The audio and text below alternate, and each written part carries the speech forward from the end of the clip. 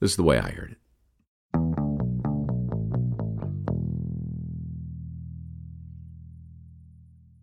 Leslie King was a punk and a coward. He was also a drunk and a liar. But, like so many other world-class douchebags, Leslie King was handsome and quite capable of concealing his true nature when it suited him. In this way, Leslie King persuaded Dorothy Gardner to say, "I do," before revealing his true self. On their honeymoon, Leslie drank like the drunk he really was and slapped his new bride like the bully he'd always been.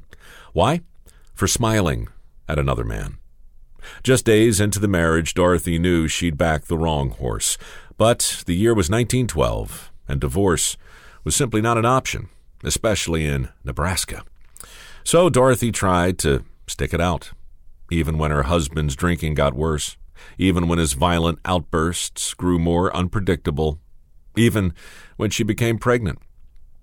Leslie King's parents knew their son was trouble, so they did what they could to help. They set up their son in a career. They took the young couple into their home. And when the baby came into the world strong and healthy, they encouraged Dorothy to name the boy after her husband. If the marriage couldn't turn Leslie around, maybe fatherhood would. Maybe he'd see the world anew through the eyes of Leslie King Jr. Then again, maybe not. One night, the new father stumbled home, stinking of booze and sweat. He shouted at the baby to shut up. He shouted at the nursemaid to do her damn job. He shouted at Dorothy, because shouting was what Leslie King did. But this time, Dorothy shouted back. She threatened divorce, and she meant it. Senior's eyes grew narrow as he wiped his mouth on his sleeve. No woman was going to tell him what to do. No baby was going to rule his life. No divorce would shame the King name. Leslie King Sr. reached into the kitchen drawer and pulled out a butcher knife, a wedding present from his parents. The nursemaid trembled with fear, and the baby wailed. But Dorothy felt a new strength well up inside her. As Leslie brandished the knife and threatened to kill them all, Dorothy stepped between her wailing son and her drunken husband and simply stared him down. Leslie Sr. dropped the knife and stormed out, shouting threats long after the screen door bounced closed 3 times behind him. Leslie Jr. was 16 days old. Dorothy filed for divorce. She was ruined. She knew her husband would never pay a cent in child support, and she was right. She moved in with her sister and then her parents in Michigan. There, her love for her boy grew with every passing day, along with her contempt for the name he bore, Leslie Lynch King, Jr. How could she have saddled her sweet son with the name of such a hateful man? 3 years later, Dorothy met a paint salesman from Grand Rapids. The two fell in love, married, and raised 4 children together, including Leslie King Jr. The paint salesman had 3 simple rules, and they were not negotiable. Work hard, tell the truth, and don't be late for supper. Leslie Jr. followed those rules, and in return, his new stepfather raised him like he was his own son. In fact, the paint salesman gave the boy his first name, as well as his middle name and his last name. So Dorothy never had to hear her husband's hateful moniker again. There was no official adoption. To the courts, the boy was still Leslie King Jr., but from that day on, everyone else called him Jerry. 14 years later, Jerry was bussing tables at a Grand Rapids restaurant when a customer caught his eye. He was a tall man and prosperous, with a knowing smirk.